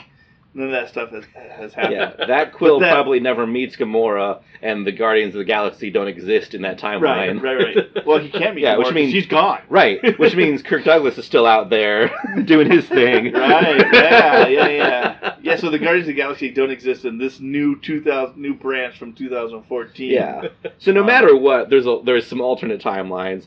Whether or not Cap made a new one when he went back to. Yeah. But so from there, all the Infinity Stones still exist because they've all been put back, right? From 1970, 2012, 2013, 2014, they're all back. How did he get the Reality Stone, which was liquid form? They got turned to a stone. how is he going to get that back into Jane Foster? Who knows? He sneaks up behind Rocket, who's just knocked her out and injects it back into her. Yeah, right, who knows? Exactly. Who knows? So maybe Rocket was hiding in, behind the drapes or whatever, and Cap was under the bed. Maybe he knocks her out. He coats it in chocolate, like in Princess Bride, and makes her swallow it or something like that. And now returns the sludge form once he gets into her. Who knows? The Soul Stone, right? So he goes and returns the Soul Stone to Vermeer. But what does that mean for those who have been sacrificed? Right. Like I said earlier. The Red Skull said this is an everlasting exchange, which means that he just gives the Soul Stone. So, now someone else can, do this exchange and get the Soul Stone because, it's there. Who knows? Who knows? But, I mean, because I've heard that there's supposed to be a Black Widow movie. Right. They're standalone. Is that going to be in the past? I would think it has to be a prequel. But prequel, yeah. Like they're going to do like Captain Marvel instead of back in the 90s or the 80s or whatever. Yeah, so it could be origin. There's also, I think in the comics, like, the Soul Stone also takes the souls of the people, like, it, kills or whatever and puts them in the Soul Stone. So they could, potentially bring her back that way. But I hope they don't, because, that just seems cheap at this point. Right. So my guess is it'll be a prequel, or I've heard speculation that it would be a half prequel, half sequel, where there's a new Black Widow training in present day and learning about the old Black Widow, like, and how she got to, where she was. So they're, because whatever girl they cast. So Natasha Romanoff might not be the Black Widow anymore in the future. There'll be a right. New Black Widow. There's a new Black Widow being trained, learning from case files or whatever, and hearing stories of the old Black Widow. Yeah. Or, the mission that the new Black Widow is on is connected to some unfinished mission that Natasha had or whatever. But also, who knows? We'll find out in like 2 years when the movie comes out. Yeah. Well, they're introducing all kinds of new, like the new Hawkeye. Yeah. Is, Clint's daughter and and the new Ant-Man person is his daughter probably, because he makes a "you're so big" comment, which in the comics I guess she's. I don't know what. Yeah, I can't remember her name, but she's one of the Young Avengers. Yeah, she's one of the Young Avengers. I think she, at some point, she is a tiny base superhero, and at another point, she's a giant base superhero. So. Well, then you got even like Morgan Stark. She has some aptitude for. Does she have some of Tony's genius? Because even I was thinking like he says I love you a ton, and she says I love you 3,000. Right. So even at 4 or 5, she's got like she knows that a ton is 2,000, so she says I love you 3,000. So is she get like a ton and a half? Does she? So is she like a super? Is she a genius also? Does she have? Of course she is. And she's in the garage. She's tinkering around. Right. He's like I like the garage also. So is she going to become the new the new Iron Man or whatever? Or is Pepper Potts going to continue on with the rescue armor, I think that they call that. Well, in 2035, when they're still making Marvel movies, that girl will be about 16. That's right. So speaking of that actress, so there was a scene that was filmed that was not put in the movie, where after Tony snapped, with the girl from 13 Reasons Why, right? Who was the older? Who was supposed to? So it showed Tony kind of in that same realm that Thanos is in when he meets the young Gamora after Infinity War, after he does a snap. And did you do it? Yes. What did it cost you? Everything. Whatever. So it showed Tony with a older Morgan, played by whatever the actress from 13 Reasons Why. But even I think they were like decided not to put it in because people would get confused, or it didn't. Yeah. I don't know if even some test audience saw it and like they didn't understand like what does this mean. Because there's no emotional connection to that character. Because, I mean, they showed a couple of scenes of Cassie as an older kid, but that was only I think that was only to establish this for Scott Lang. 5 years have passed and he missed. And yeah, it would have been weird. I like that it just cuts to the funeral. I don't know if it'll show up in the if they have a deleted scene in the test audience is like we gotta pee. Get on with it. And I also like that the last words that like living Tony Stark has, where I am Iron Man. Even when he doesn't have this emotional goodbye from his end because he can't even talk after that. Right. So I think the last words you hear from Tony Stark are that video conversation. But not live. That's pre-recorded. So I think it might undercut it a little bit if we went right from I guess because it would be right before everybody. He's dying, or so that would weird. It would feel weird. I think, yeah. But I guess it was kind of connecting the scene from Thanos. After he snapped, you get transported to some kind of a spirit realm or whatever, or some kind of. It'll be on the Blu-ray, so probably just you can watch it there. So the question is kind of what now for the MCU? I mean, Spider-Man. Yeah. So we got in July we have Spider-Man: Far From Home, which is if you go watch the trailer, the new one, because it kind of directly connects to this movie. It's kind of like the postscript to Avengers Endgame, where Peter Parker is still kind of struggling with who he is and what to do now, and missing Tony Stark, and everyone's kind of missing Tony Stark, and the world is missing Iron Man, and there's all these tributes to Iron Man, and I guess Peter decides to go on a vacation, and I heard some speculation. It's a school trip, right? Yeah. With Flash Thompson and with MJ and I guess who all got dusted because they're all look the same, right? They must have, yeah. So and you're hanging out with high schoolers still. Yeah, they all look the same though. So they don't look 5 years older. So they must have all got dusted. And I was even listening to something that some people were speculating maybe this trip is for all the people who lost 5 years. That could be, yeah. That'd be cool. Who knows? We don't know what's going on, but this movie takes place directly after it, and you get Jake Gyllenhaal as what's his name? Mysterio. Quentin Beck. Yeah. Who introduces in this scene the idea of the multiverse. Right. When Thanos did the snap, it created a kind of a crack in the universe or whatever. So introducing the multiverse, which we all got introduced to in Spider-Man, Into the Spider-Verse, the animated movie, which was excellent. But that kind of introduces the multiverse, and then now I guess the MCU kind of is acknowledging the multiverse also. Yep. He mentions that he's from Earth 8 something, and the year Earth is 616, but he could all be lying also. We don't know. Mysterio, he's mysterious. He's like this kind of this con man. He's who knows who can trust what he's saying. So I don't know. So we'll get in July 2nd rolls around. Yeah. We'll get more answers to what's going on and what's going on with the MCU, because there was no post-credit scene. There's slots set up for 2 movies in 2020 and 2 movies in 2021, and I think 2 movies in 2022. But that's it. They don't say what movies are coming. Right. They don't know. When's Guardians 3 coming out? No one knows. No one knows. Okay. Like I said, so they've been Marvel has been very kind of holding all their cards close to their chest kind of thing. Who knows? Are they going to announce it after Spider-Man? Because is that officially wrapping up Phase 3? Are they going to then unveil what's happening in Phase 4? You also have Disney Plus. The streaming service is that next year that's coming? 2020? I don't know. Or is it later on this year? Now that Disney owns everything. Disney owns 70% of all media or something like that? 60% of all media or whatever. They just acquired 20th Century Fox. So, but they've already announced some Marvel. You're supposed to get WandaVision. Yeah. I don't know how they're supposed to bring Vision, or that's just the prequel stories of them going on. Are they going to bring Vision? I mean, Vision is just a computer program. Is it going to be Vision without the Mind Stone? Is he still going to be around? Yeah, did Shuri was she able to download enough of whatever when she was working on the Mind Stone, and she was able to?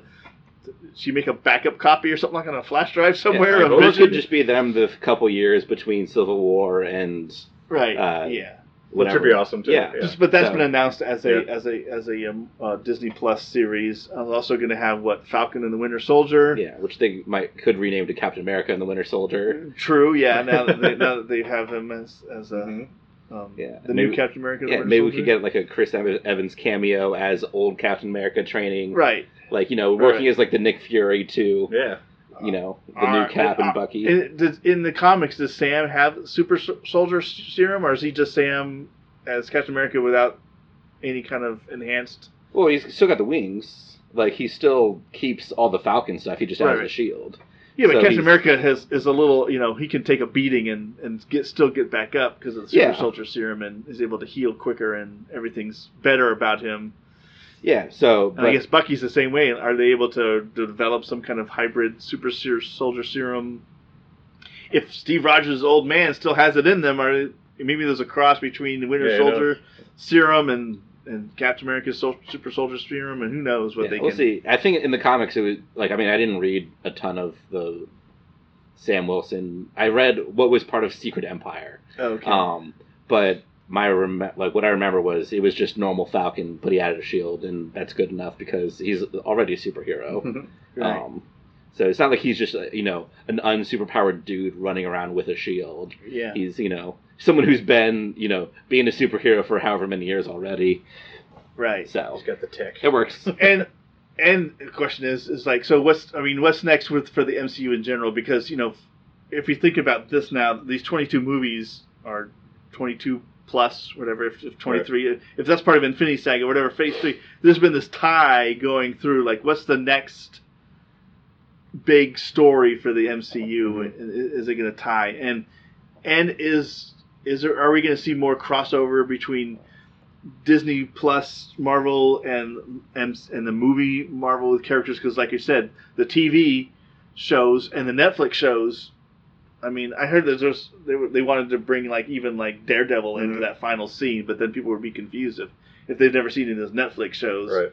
Because all those Netflix shows are gone, right? They've all been canceled, right? So is Disney Plus going to pick those stories back up, those properties back up, and have more Daredevil, more Defenders? Are they still going to more Punisher? Probably not. And will they? I don't know, but. Disney's going to do whatever makes them money. Yeah, so. Right. I think it's super unlikely at this point that the shows would come back from what I've read. But if they do, I think it sounds like they're more likely to come back on Hulu than Disney Plus, because Disney Plus is aimed to be a little bit more family friendly than the R-rated. Those have always been darker. Yeah, those would all be an R, except maybe Luke Cage, Well, no, even that. Yeah, they'd all be a solid R, and it sounds like they're trying to keep Disney Plus, a little more PG-13. But Hulu or Disney also, I think, has the majority stake in Hulu at this point. So it doesn't matter. So they just announced more Marvel shows for Hulu. Oh, they have? Yeah, they're doing a couple more. I think the What If thing is on Disney Plus. But right, What If? So that's gonna be an animated series, though, right? So the old What If Wolverine killed the Hulk, and those comic books, I love those comic books, because they're not part of the they're not part of the timeline. They're just like these one-off stories, and they can do whatever they can be as creative as they wanted to, because they didn't have to worry about what that means for the larger story at all. Yeah, and since it's animated, they can probably get some of the voice actors, right? Yeah, because call them in for it's a lot less work than making a full TV show, right? Oh yeah. So we might see more on Hulu, but I don't know. I would love those things to continue, but it sounds not super likely because of the contracts with Netflix. There's a 3-year more. They can't do anything with the characters for 3 years after cancellation. So it would there's a minimum of another 2 years before they could even start production making those shows. Right. So at that point, are you going to be able to get the cast? Even if you want to, can you get the cast back, and and everybody back together? Well, that's pretty much saying. So in relation to this power surge that no one's ever seen before after Thanos' snap, are they now introducing the possibility of mutants in the MCU, which we haven't really seen before? Because that'd be cool. Yeah, is that going to be? Because so now Disney owns 20th Century Fox. Right.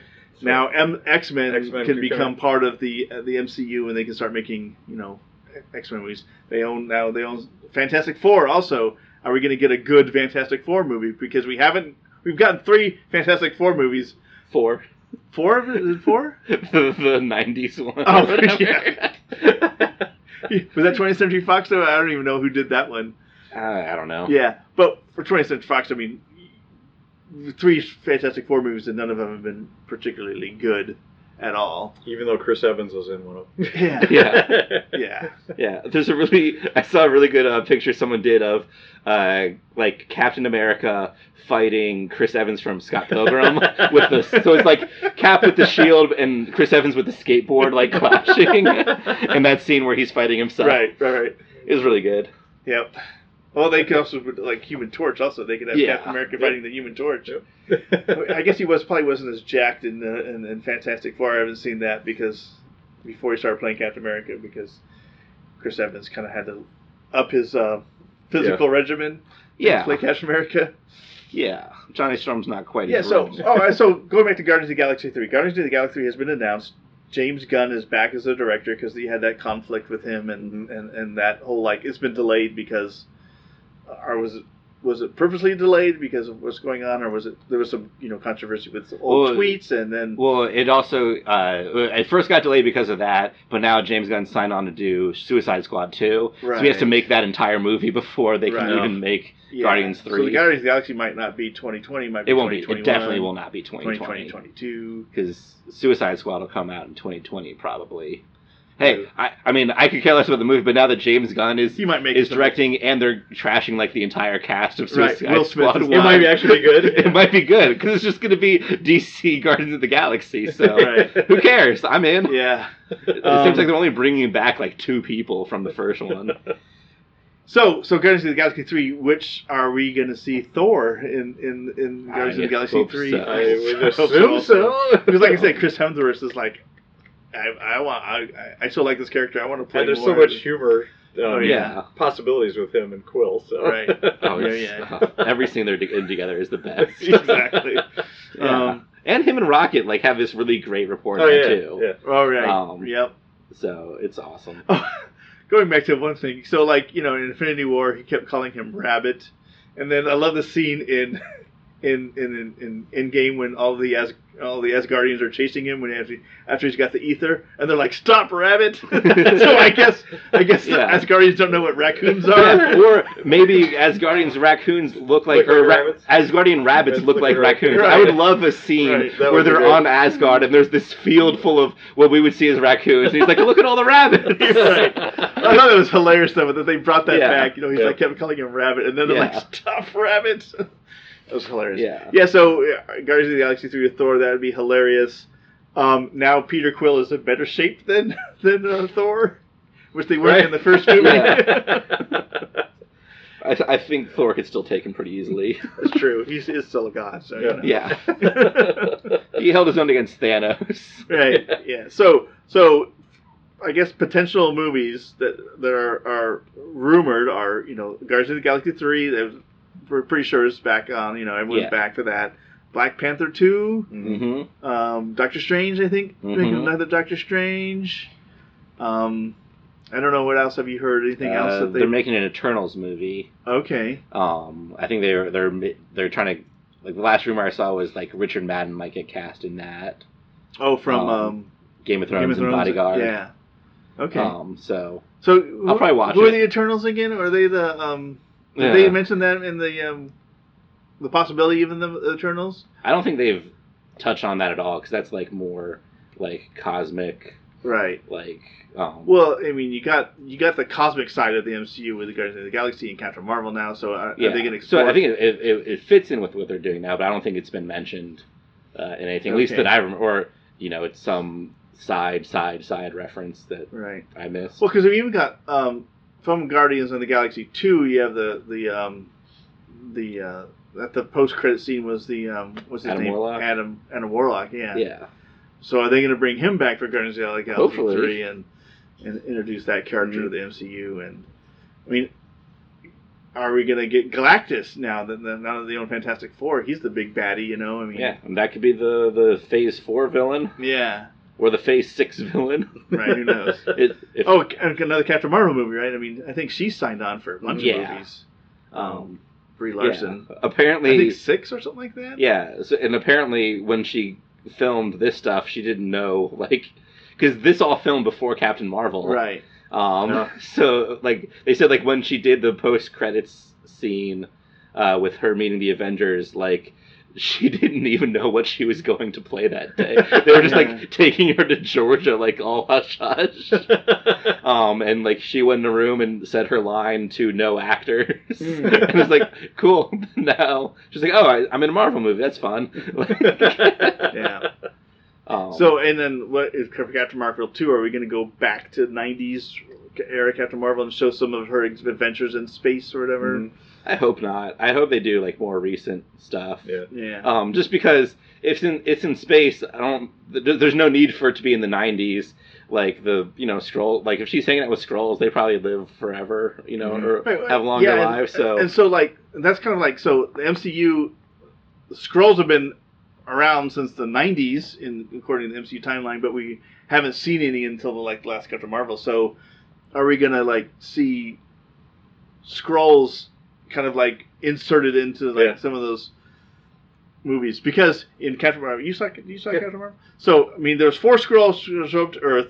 One got killed in the car with Samuel Jackson. There was the leader and his science officer, and then there's the one she was fighting on the train that she never caught, and he was out there still somewhere. You never saw him again, or it, or her, or whatever. I mean, it's like you're a Skrull, you can be whatever you want, kind of thing. So there's a Skrull out there somewhere, and are we going to see that storyline of the Skrulls where the Skrulls that we got introduced into MCU are different than the Skrulls in the comic books? They're more of a warrior race, or there's going to be like a 2 factions of Skrulls and fighting? Are we going to see that more in Captain Marvel? I'm all for a Secret Invasion movie. I would watch that. Yeah.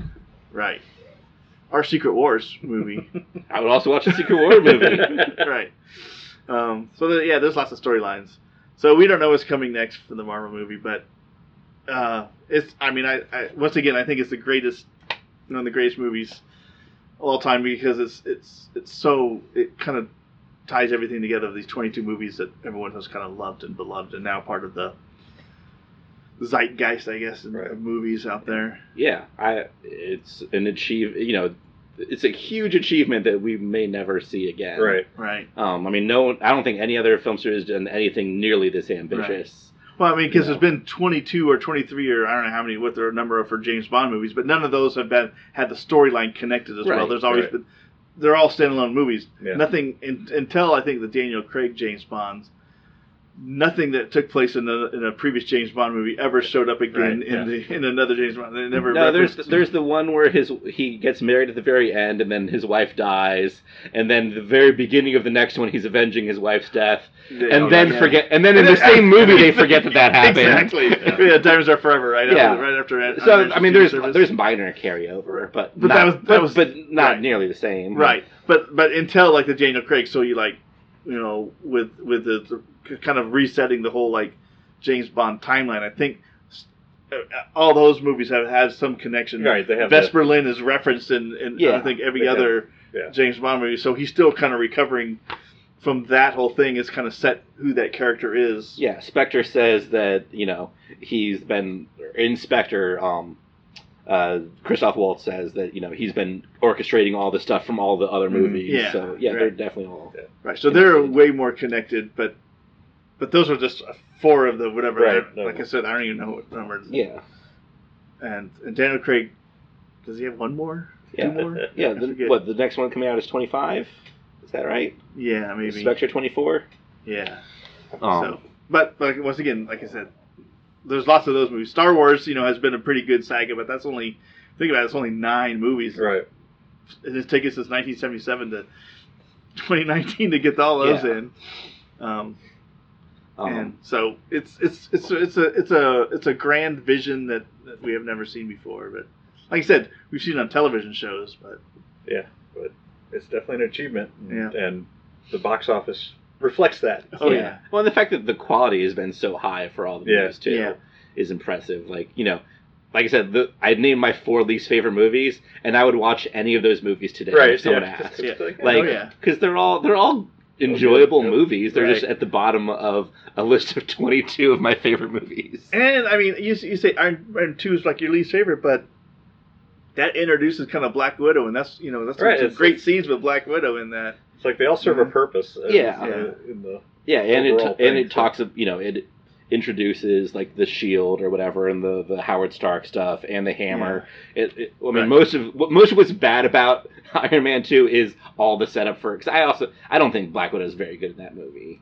Like the character, like Scarlett Johansson's fine, but she's just like, hey, look, I can fight and I'm sexy. Like that's the whole character in that movie. So like if you take her out and take out all the stuff where Coulson's trying to find the hammer and you know all this stuff, that like Iron Man 2 would be a better movie. Oh, also Iron Man 2, we got our first appearance of Peter Parker. It's true. And there's a scene where he saves this kid from one of the drones, and kid in an Iron Man mask, and that has been like confirmed by, I think Tom Holland said, that's Peter Parker as a kid in that movie. Awesome. So it's the most important film in the MCU. Right, yeah. Exactly. It is cool that this movie retroactively makes a couple of the worst. I like Ultron personally, but a lot of people don't. But that movie, like, and a lot of people's least favorite part about Ultron is the stuff on the farm with Hawkeye's family, which is one of my favorite parts of that movie. Yeah. But without that, all of the stuff with Hawkeye's family makes no sense and would not have the same emotional impact. And the same way that, you know, you both said, like, you want to rewatch Thor: The Dark World, which is also, you know, a lot of people think is one of the worst movies. Right. Oh, one thing we haven't talked about is all the potential dark sides about bringing all those people back. Like all the people back 5 years later, which I will never get this, but I would love like a real dark leftover style like TV show about like people struggling with that, like all the people that came back 5 years later and their spouses had remarried. Oh, right, yeah. Like people who are now, you know, struggling, like have to pay back life insurance money or something, and are going bankrupt. Like I would love to see all the like the dark implications of this, or like a plane was flying, the pilot got snapped, and so the pilots disappeared, but then the plane just crashed, and those people don't come back. Right. Exactly, because they're dead, right? Right. But the pilot goes back, it's like, oh. Yeah. Right. Yeah. Or if the pilot comes back, does he come back in the air and then die, like coming back to ground? Or, people whose jobs are now no longer exist. Right, yeah. So, like, the recovery period. Like, okay, so how does the world recover back? Because, I mean, I just saw it again yesterday for the third time, and you get that scene in the school where everyone's super happy, and none of them seem like they're like, you know, like this is post snap or everyone's back, but all these kids are all acting normal except for Peter and Ned, and you're like, you'd think that all those kids wouldn't be as super happy like that, and all like, you know, happy to be in school and seeing all their friends and connecting. They'd be like, there'd be a lot of emotional, like, because all the 5 years that past still have happened where this world has happened to recover, and who knows what the educational system was, who knows what the school's like, and all the infrastructure, and I mean, a lot of things got destroyed, and there's a lot of recovery going on. I want to see stories about identical twins whose twin is now 5 years older, like kind of like in Manifest. Yeah, that's my least. I haven't watched Manifest in a while. We watched like the first 10 episodes, but one of my biggest gripes about that show is it never really explored like enough for me, like the fact that one twin was now older than another twin. Right. I want to see it. I want to see a support group for identical twins that now just have mismatched twins. Right. Like, that would be amazing. And you don't see like Scott Lang's ex-wife and her new boyfriend, husband, or whatever. Yeah. Cassie's mom and stepfather. You still see her by herself. Is she living by herself, or was who got snapped and who didn't? Hopefully not. She's like 16. Yeah. Yeah. Hopefully she's not on her own. Well, no, yeah, but who was she living with then? Right. You know? Well, no, it had to be that house because Scott knew where it was. Well, that's true. Like if it was if she was in foster care or something, right? And he didn't see their names, I'm sure he would have looked. Yeah. So I mean, I think from we can assume that they survived. Right. Yeah. Right. But either way, like there's a lot of real dark stories to tell that we'll never see, but I really want to see. Oh, and I guess Scott Lang spent 5 years in the quantum realm, but for him it was only 5 hours, so I guess he's still he's 5 hours older than Hope Van Dyne. She's 5 years. 5 years had passed for her, but he's 5 hours ahead of her. So in the future. Yeah. So. Although Michelle Pfeiffer was in the quantum realm for however many years and seemed to age about roughly what Michael Douglas did. That's true. Right. Because she didn't come out of the quantum realm at 35. Right. That's true. That's true. So. Right. But maybe that's just a logic. And are we getting another Ant-Man movie? That's a question also. Yeah. Is there supposed to be another Ant-Man movie? I don't know if he signed on for another Ant-Man and the Wasp and their stepdaughter. Yeah. So, all right. Well, we've almost gone as long as Avengers Endgame. Not quite, but it's our longest podcast to date. Talk about the longest movie of the MCU. I guess that's apropos. So, but who knows what the future holds for the Pumping Irony podcast either. Hopefully we'll record more of these. Phase 4 of the Pumping Irony podcast. We'll see what happens. But at least make a Star Wars one. Oh, yeah, that's true. Yeah. If nothing else. True. The end of that, the rise of Skywalker. Yeah. But there's so much that we haven't talked about that I've liked in the last 7 months that we haven't been recording. That there's things I want to talk about. I will say that all the music today is not Avengers related at all. But I'm going to be playing new Switchfoot because that came out in the last 5 months, and that's a great album. So you'll be hearing Switchfoot stuff. In this podcast. It has nothing to do with the MCU, but who cares? It's still good music. But I guess we should wrap this up. I'm Tim. I'm Russ. And I'm Andrew. And we'll see you next time? Sure. Yeah. Pumping Irony will return. ... All I need is the